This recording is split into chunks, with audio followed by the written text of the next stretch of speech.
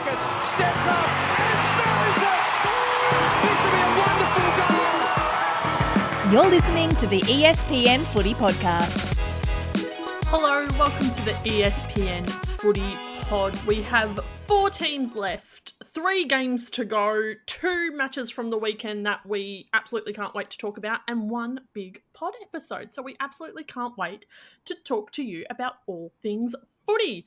Before we begin, though, we want to acknowledge the traditional owners of the lands we're recording on today, the Wurundjeri, Gadigal and Bunurong people, and pay our respects to their elders past and present. For this very big footy episode, you've got me, Marissa Lordanic, Imogen Evans, Isadora McClay and Sarah Burt. So, girlies, what a weekend of footy. We've just been chatting off air and the vibes are high. The energy is high and I feel like those 2 games really match that. So, obviously, we had Adelaide dismantling the Swans 82-15 in the first semi-final, and then a very surprising result in the other game. It was Geelong beating Melbourne by 5 points, which is crazy. I don't think it's a result rather that anyone expected or was maybe tipping. Maybe I'm wrong, but I reckon we've got to start with the Melbourne Geelong game because it was just insanity.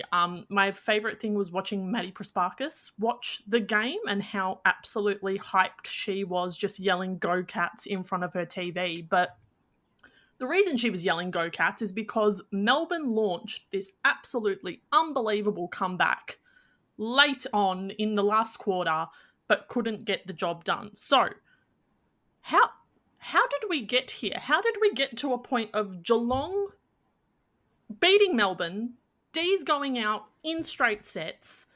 It's all a little bit insane. Like, I don't even know how to comprehend it. So, do any of you, what would you prefer to talk about first? Geelong actually winning and getting this job done, or Melbourne going out in straight sets? Because obviously, they're both things we need to talk about. Which one do we want to start with? Probably the Demons, that the Demons will be fighting. For the rest of the week, probably till the grand final is complete, I'd say. Look, not great. The Melbourne curse lives on. Far from ideal, I'd say, but good on Geelong. I think it's excellent news for the competition. It kind of makes these things interesting. Everyone loves an underdog. But yeah, you'd just be kicking yourself at how you left it too late, hey? Yeah, I think that the main thing and I did say it last week as well, which I don't want to be repeating myself, but I actually really believe that this is where the Demons have fallen out of finals, is just inaccuracy, which is so bizarre because they have the 2 leading goal kickers in the competition. They are the reigning premiers, and for most of the season, a lot of us thought they were shoo-ins for the flag again. And the last 2 weeks, we have just seen a completely different side, which again is bizarre because it's not like they've had any dramatic list changes. They have so much depth, have had so much depth up until the last 2 weeks. And nothing dramatic has shifted in like any of their 3 more main formations. So I think a lot of it was inaccuracy. I think a lot of it is pressure. Maybe they just had so much expectation on themselves that that they were going to then come through and get into the grand final that they actually just couldn't handle it. I don't know. We were talking before this. It'll be interesting to see if they make any list changes now that their season is over, even though they have had such a fantastic season so far. But yeah, absolutely amazing by the Cats. But I think it was the combination, as you say, Riss, of Geelong having an absolutely prolific game and the Demons just not being able to get it between the sticks. How do you explain it? Yeah. I just think it's interesting in the last 3 weeks, the Demons have only scored 1 goal in the first quarter, and that was in round 10, which is something that was like unheard of. At the start of the year, they were probably like one of the highest scoring teams and literally unbeatable. I don't think anyone really knew like if anyone was going to beat them.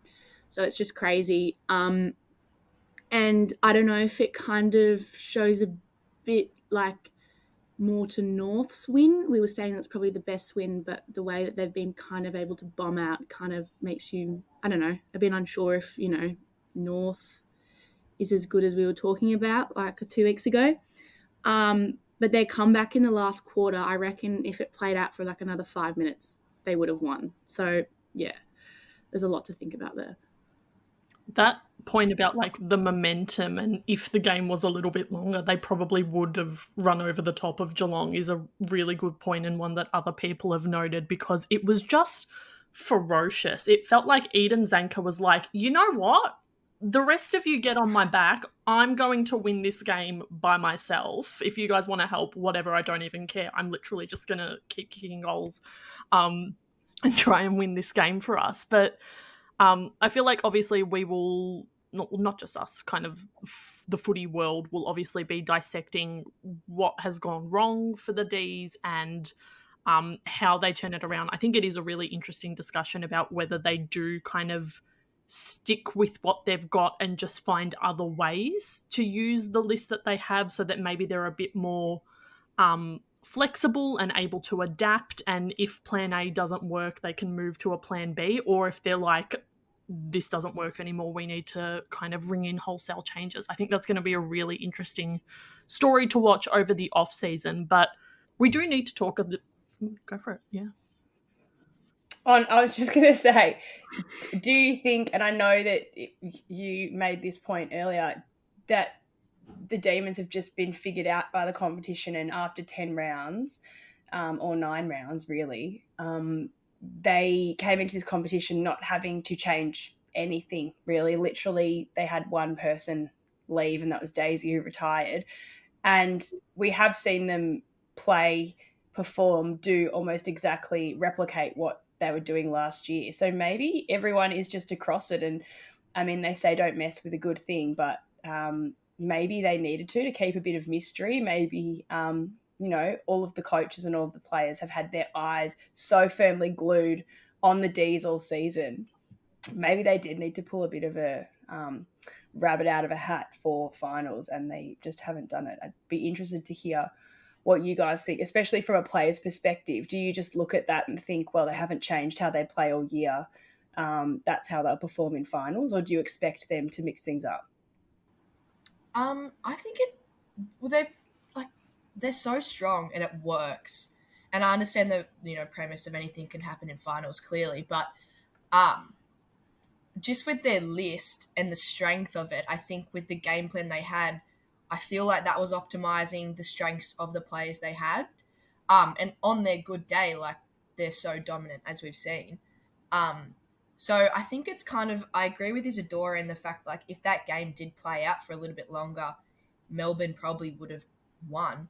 So I think it comes back to Melbourne just executing their game plan, because I just don't think they did that to the level that they needed to, which is why Geelong was so dominant until the kind of last half of the game.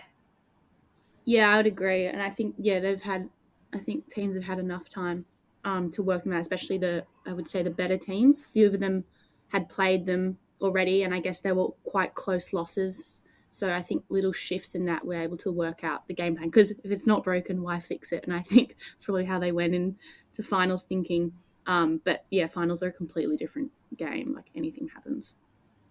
I reckon it's a situation where it probably wasn't broken, but there was some sort of crack in it, and that's where the good teams were able to like focus on that and maybe apply more pressure to it and obviously get the wins. Because I think the other thing is all of their losses have felt very similar. Maybe it's because they've like happened consecutively, but it does feel like there was a clear way to beat Melbourne, and if you were good enough to follow that formula, you were going to get the end result, which was a win over Melbourne. So, yeah, it's an interesting one. It's really, really interesting. But we do need to talk a little bit about Geelong, because obviously they did win this game. They are into a prelim. They had never won a final before this season, and now they're into a prelim, which absolutely rules as a stat. But, Sarah, I'll start with you. Who impressed you, rather, from Geelong? How did they actually go about this win?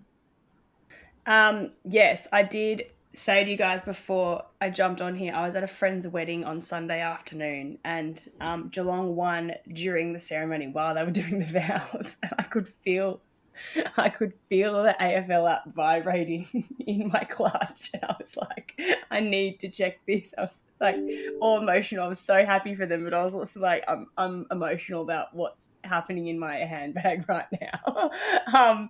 So as I said to you guys, I watched it afterwards and read all about it. So I didn't get to watch it in real time, which I'm very sad about.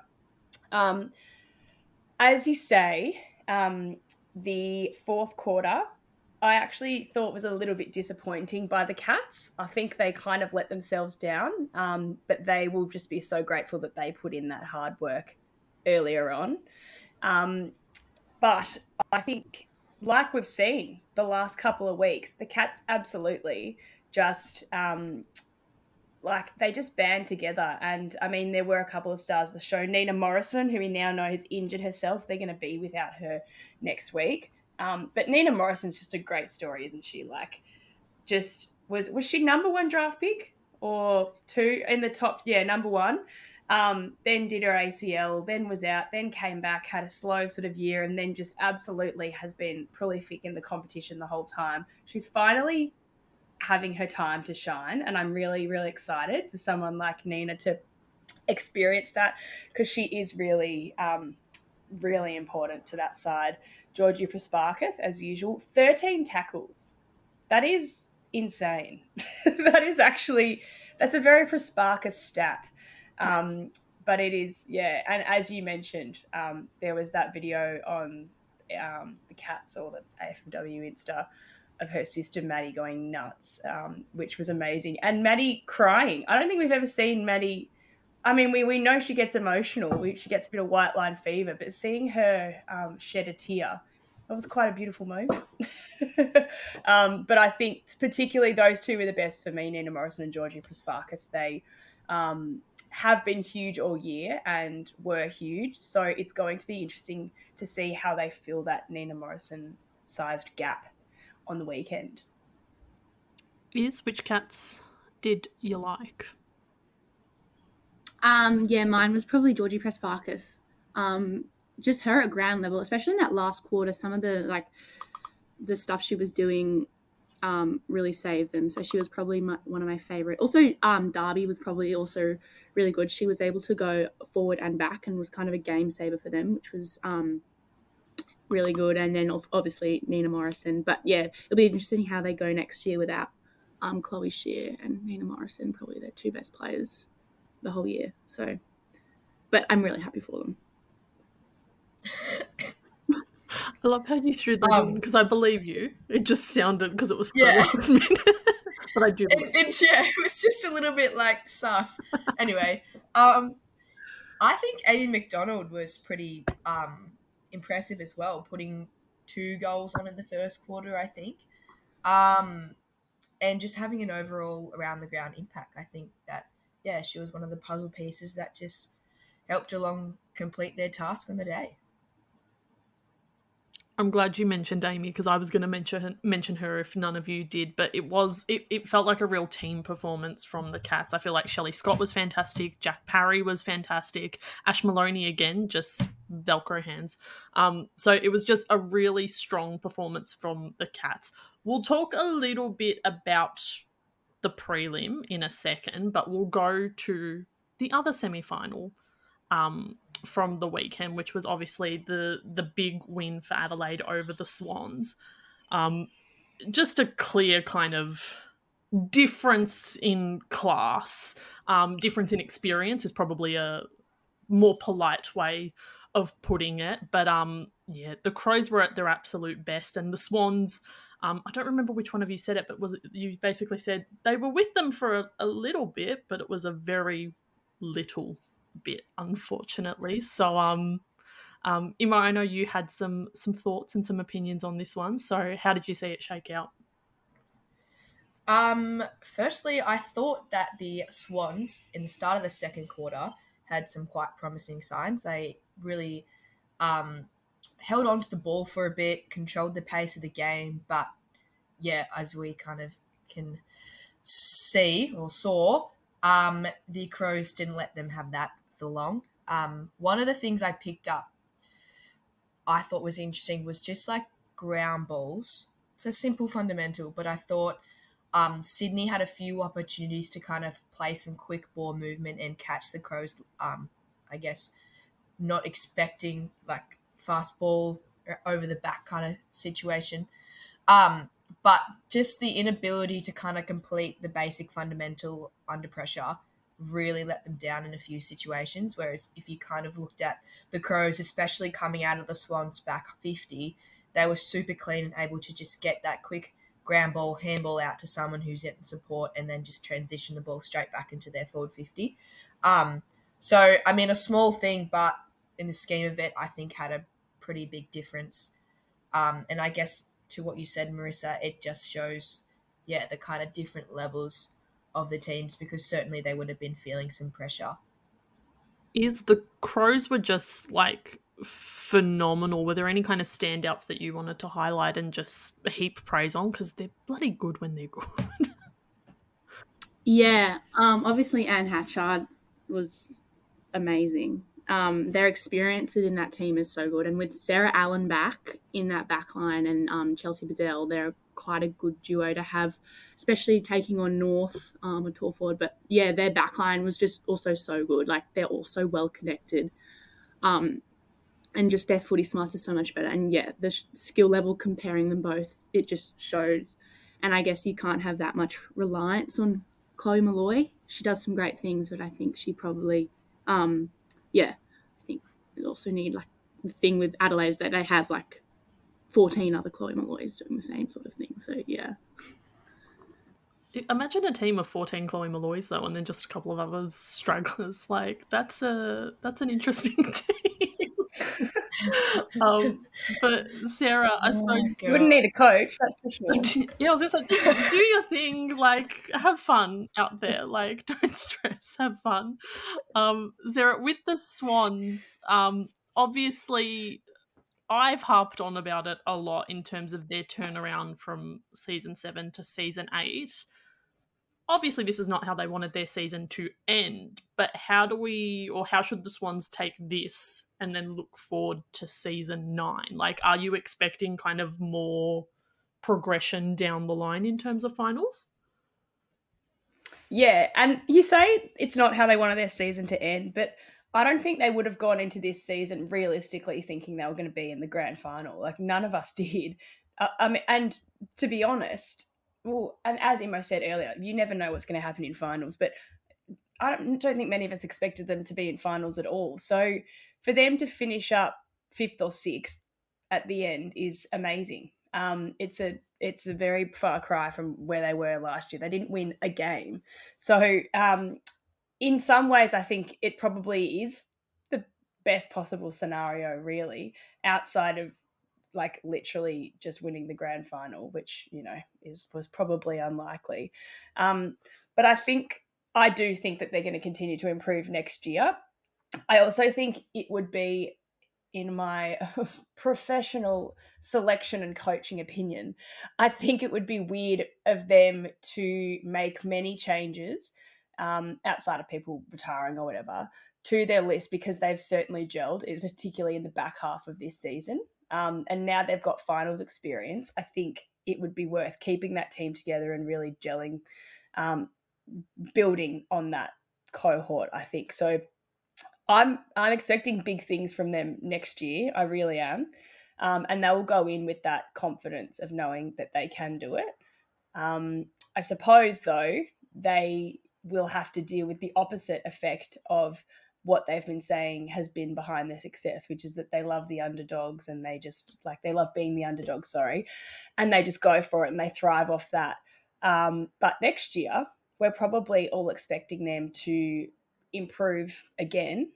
So they won't have that underdog status, and they will experience that sort of expectation side of things. So I think that will be the difference. I think the other thing will be they'll have to work on not relying on Chloe Malloy just so much as they do. They're going to need to focus on building up the fitness and strength of some of the others around there, because you never know what's going to happen. And if Chloe were to drop out of the side for some reason or another, then they probably would not have got as far as they did. But one thing I did want to say is I was impressed by the Swans early on in the game, that I thought their defence was really, really good. They struggled, obviously, as we can see on the scoreboard, to get goals, but I thought they defended against the Crows really well, which is no small feat. But yes, in answer to your question, I think we can expect big things from them next year.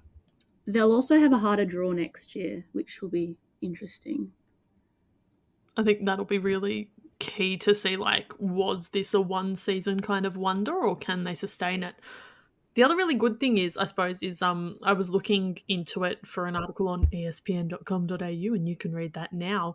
Just the fact that, like, the kind of core group of players that have really emerged this season are like Laura Gardner, she's only 20. Lucy McAvoy, 22.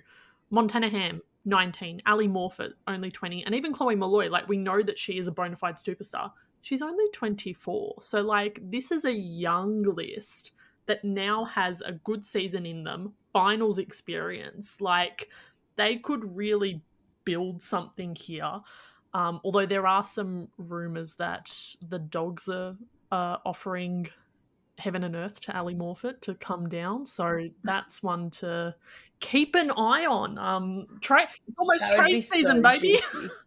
And people, that would be big. That would be the Chloe Malloy. That would be huge, and huge for the Dogs as well, because they need to fix many things. But that's a Bulldogs problem. We won't get into that. Let's quickly preview these two prelims because they are two massive games. So obviously we'll have Brisbane and Geelong on Saturday night and then North v Adelaide Sunday arvo. So I feel like Brisbane should beat Geelong, but North and Adelaide seems a bit more 50-50. So I would love all of your kind of tips and little explanations as to how you're feeling about the two prelims. Sarah, I'll start with you.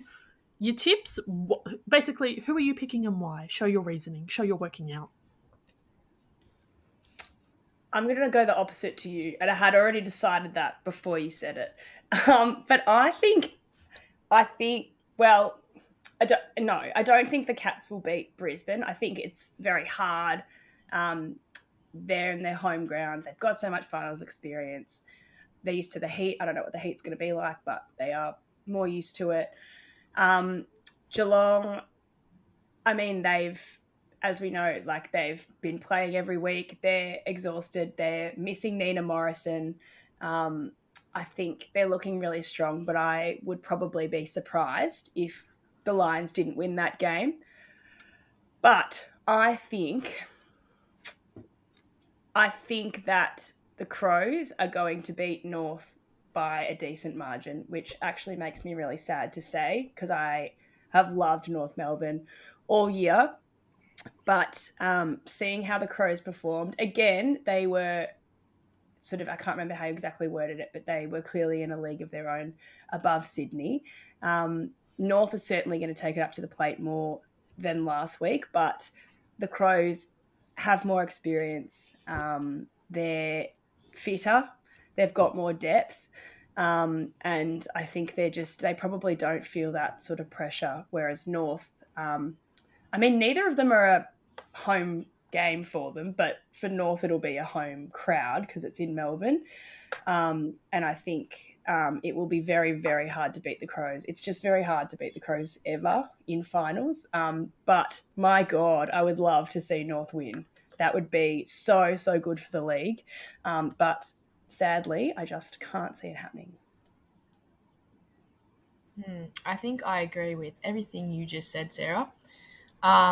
Yeah, Brisbane are so scary. And I think there's kind of like that, I don't know, kind of the same kind of fear that was surrounding Collingwood this year, as in, like, they never say die. You can never really feel safe when you are playing against them. especially at their home ground. And yeah, Adelaide kind of have the same thing. They are such a strong side. They've dominated for so long. They had an easier game on the weekend, found a good groove. They didn't sink to the level of the Swans, which is something that some teams do struggle with when they play lesser sides. So I think, yeah, everything is kind of falling in the Crows' favour in my expert coaching player AFL expert opinion. So yes, as we all saw, We've really upskilled this last week, haven't we? Yeah, compared to last week, but whatever, we'll go with it.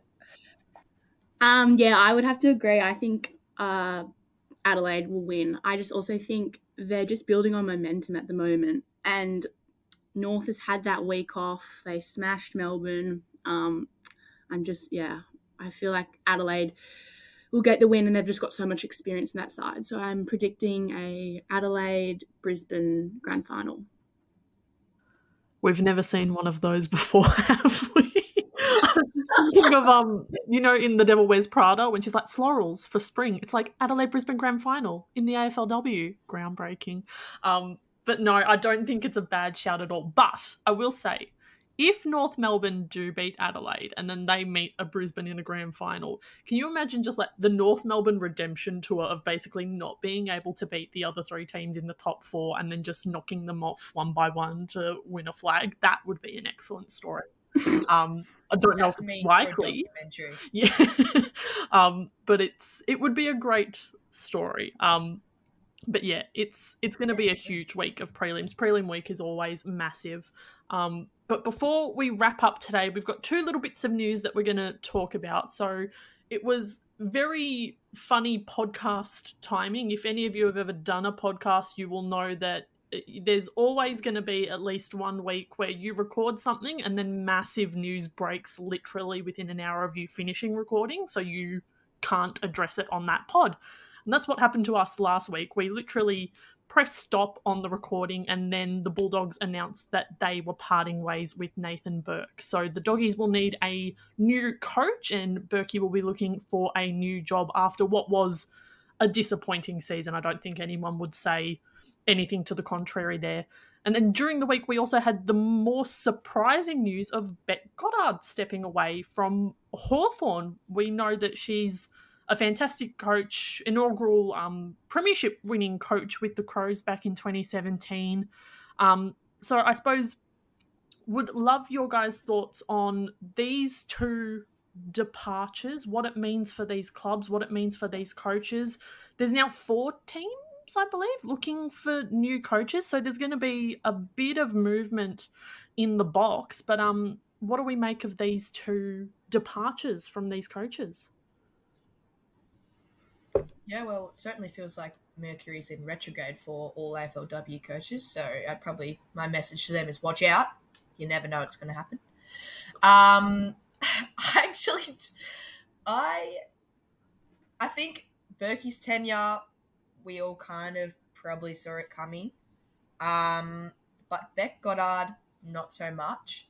I didn't think that the Hawks' performance or lack thereof or whatever you want to interpret their season as was generally called for this. But yes, interesting nonetheless. And yeah, it'll be super exciting to see all these coaches come into the competition and what they can kind of do for the teams. And maybe we'll see some new styles of gameplay. But yeah, hate to be a coach. Well, not really, but anyway, it's part of the job, isn't it? But you got a few more years as a player in you before you get down that road, Imo. Well, touch wood. Touch the wood, people. We hope so, but yeah. Anyway. You never do know. I reckon we should get Berkey on the pod. Oh. He's a good egg. He's looking for a job. Come on down. He's got podcast vibes in the sense that, like, looks like he loves a yarn, would make a silly joke as we enjoy doing here as well. I rate it. Come on down, mate. Yeah, I worked with Berkey at ABC and he's always been very good. So hopefully he picks up a bit more work there or something, but I wouldn't be surprised if he ends up back in the coaching ranks at some point. But it was, yeah, I agree with you, Mo. It wasn't a huge surprise, but it's sad. And often the coach is the first one to go. I think we said this about your coach, Mo. Like, it's the first sort of like big cut, I suppose. And then in the off season, there's more time to make list adjustments if they're so needed. But it's kind of a big shock, I assume, amongst the ranks when it's the head coach heading out the door first. I think it's a necessary reminder as well of that this is like your job. It's a form of employment. And it can sometimes get super like cloudy with all the relationships you have with everyone at the club on a personal level. But at the end of the day, it's a business and the CEOs are there to make money. The AFL's there to make money, get people watching.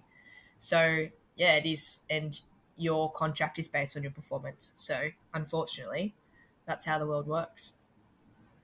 So, speaking of that, Beck Goddard, I was shocked by that. But I do wonder if maybe it was a situation of she may or may not have had another season or two with the Hawks, and maybe it was her decision to step out before the decision was made for her.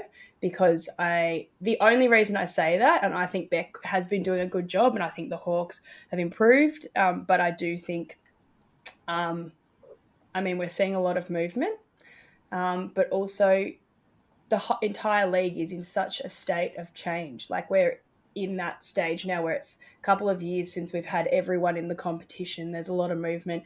It appears to me like there's a lot more ruthless decision-making happening. I think we're kind of past the stage of let's let everyone feel their way out and, like we're all learning. I feel like now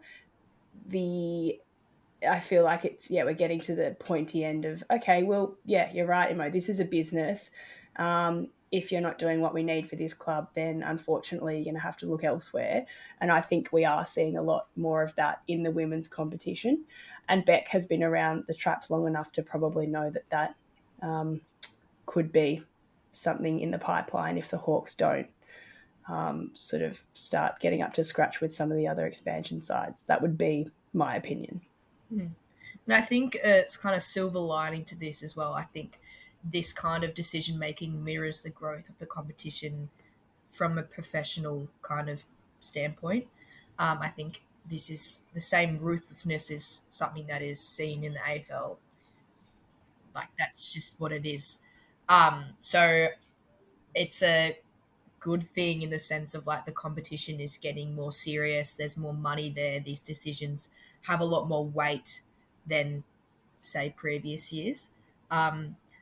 So just an interesting little point. Yeah, I think for Beck, it's probably good to leave on a high rather than a messy departure because, she was their first coach and definitely will remain in history there as also being their first VFLW coach. So definitely will be part of history for a while. And, teams just are looking to be better, which is probably good for the growth of AFLW. No one's okay with just being okay anymore. I reckon that's a very good point, and obviously we'll watch over the off-season as all of these positions get filled and lists change, and we'll start gearing up for 2024, which is not very far away at all. But first of all, we've got a prelim and a grand final to get through, so obviously we will talk to you all next week about the prelims. Remember to get your footy tips in. You can read a whole bunch of excellent stuff over on espn.com.au, but until then, we'll see you all next week. Don't miss another episode of the ESPN Footy Pod by subscribing wherever you stream your podcasts.